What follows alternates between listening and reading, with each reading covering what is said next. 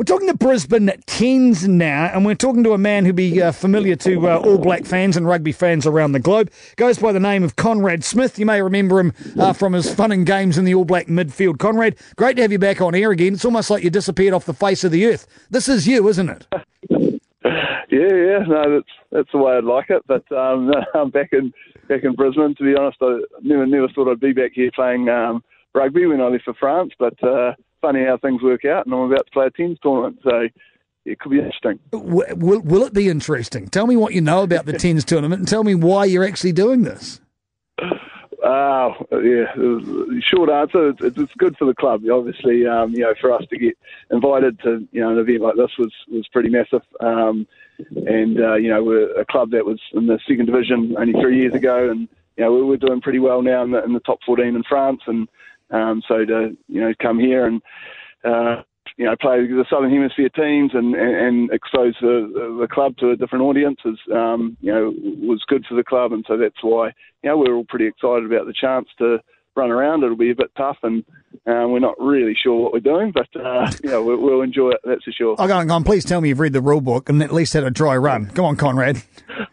Yeah, we've had 2 trainings. Well, a long way to come for a Tens tournament. So we've had a couple of trainings, and I think we got the most out of talking to some of the other New Zealand teams, because I think they even admitted last year they were took them sort of 2 or 3 games to really know what some of the structures and some of the things you're meant to be doing. So we've tried to learn as fast as we can, but we'll obviously do a bit of learning tomorrow too during the games, I'm sure. I'll quote Todd Blackadder from back in the day. It's not complicated. Just run and tackle and get up and run and tackle some more. There you go. Simple. Yeah, exactly. It's just a matter of doing it for 10 minutes in the Brisbane heat and then having a rest and doing it again. So it'll be a test on the lungs. So, look, like you say, we've sort of taken that approach. We'll keep it simple and see how we go.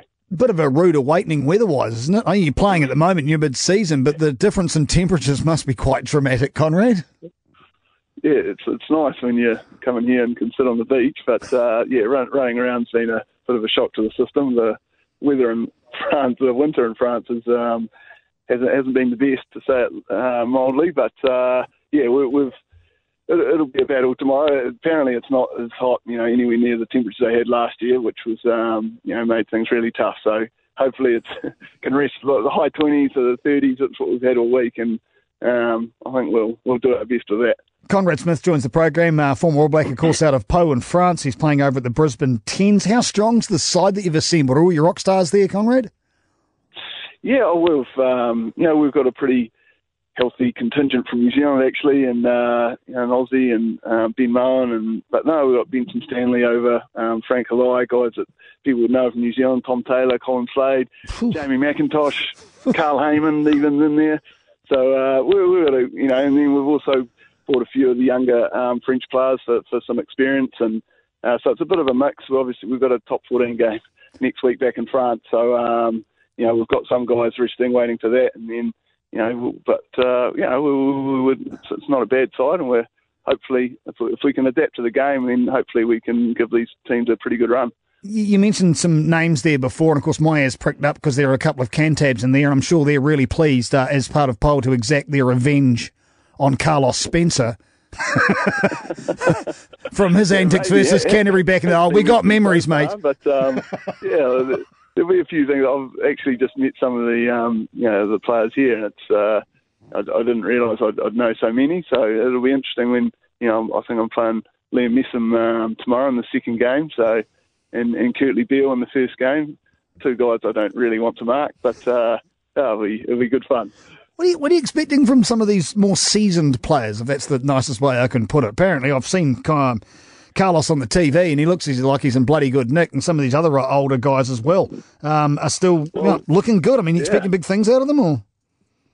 Oh, I think the game will suit someone like him. I know, with Carl Heyman playing for us, he's, he hasn't played first-class game for, I think 3 or 4 years now, but, training-wise, he fits in fine, and, I suppose it's some of the things in rugby you never really forget, so maybe the contact might hurt him a little, but 10 minutes of this sort of sport could be tough, but no, I think they'll adapt pretty quickly, and they'll put in some good performances. How seriously are you guys taking this? Well, mate, when you take the field, we're all naturally competitive people and we'll want to win.